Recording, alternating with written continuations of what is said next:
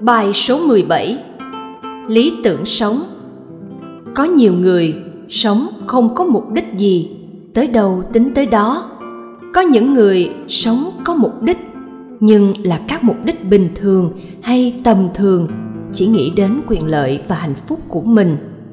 Và có một số người chiếm tỷ lệ nhỏ hơn, sống với mục tiêu cao đẹp. Những người có mục tiêu cao đẹp, sống để phụng sự, sống để cống hiến, sống để đem hạnh phúc cho mọi người. Ta gọi họ là người có lý tưởng. Lý tưởng của những người đó sẽ giống nhau về cơ bản, như nỗ lực rất nhiều, phấn đấu rất nhiều để đem lại lợi ích cho cuộc đời. Nhưng mỗi người sẽ khác nhau về chi tiết cụ thể. Có người chọn phấn đấu vào ngành y để chữa bệnh cho người nghèo, nghĩa là chấp nhận làm y bác sĩ nghèo. Có người chọn ngành bảo vệ các giống loài hoang dã để gìn giữ đa dạng sinh học cho trái đất. Có người chọn nông nghiệp vì muốn tìm cách tăng nguồn lương thực cho con người. Có người chọn ngành báo chí vì muốn dùng ngòi bút ca ngợi nhân rộng điều hay và chống lại điều xấu. Có người chọn đời sống tu sĩ vì hy vọng đời sống giới luật sẽ thuận lợi cho hoạt động từ thiện xã hội hơn. Có người chọn con đường quan chức vì thấy phương châm của Đảng chỉ là hy sinh phụng sự rất cao đẹp. Chưa cần biết có thực tế hay không, nhưng người có lý tưởng là có được ngọn lửa trong tim, có động lực để phấn đấu, học tập, tu dưỡng. Cái lý tưởng đó sẽ thúc đẩy ta học tập rèn luyện, chứ không cho phép ta lười nhác.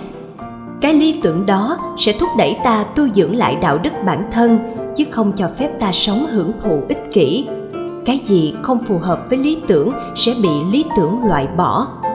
Trừ khi lý tưởng ta yếu quá mà tật xấu thì mạnh quá, thì cái tật xấu đó sẽ giết chết lý tưởng. Ví dụ, người có lý tưởng yêu nước nhưng lại có tật mê nữ sắc. Ban đầu phấn đấu phụng sự quê hương rất tốt, nhưng sau vì bị gài mỹ nhân kế nên bị giặc khống chế, ép phải làm những điều phản bội quê hương. Hoặc có người có lý tưởng phục vụ dân sinh, mưu tìm công ăn việc làm cho các bạn trẻ mới ra trường, nhưng người này lại có tật nóng tính quá. Sau này vì nóng tính tự ái mà dẹp bỏ tất cả, không chịu làm gì nữa, bỏ hết cả hệ thống đang hoạt động kết nối khắp nơi, luôn tìm việc làm với các bạn. Nếu người có lý tưởng mạnh, đủ mạnh, thì lý tưởng đó sẽ chữa lành sự khiếm khuyết của tâm hồn, phát triển nhiều khả năng, khiến cho cuộc sống của người đó rất đẹp đẽ ý nghĩa. Muốn có lý tưởng sống thì ban đầu ta thường hay đọc truyện về cuộc đời và công nghiệp của các danh nhân. Trong tâm khởi lên được niềm ngưỡng mộ yêu kính thật sự. Lòng yêu kính ngưỡng mộ càng có nhiều thì đến lúc nào lý tưởng sẽ xuất hiện mạnh mẽ nơi chính tâm hồn ta. Ta cũng đừng nhầm giữa lý tưởng và tham vọng.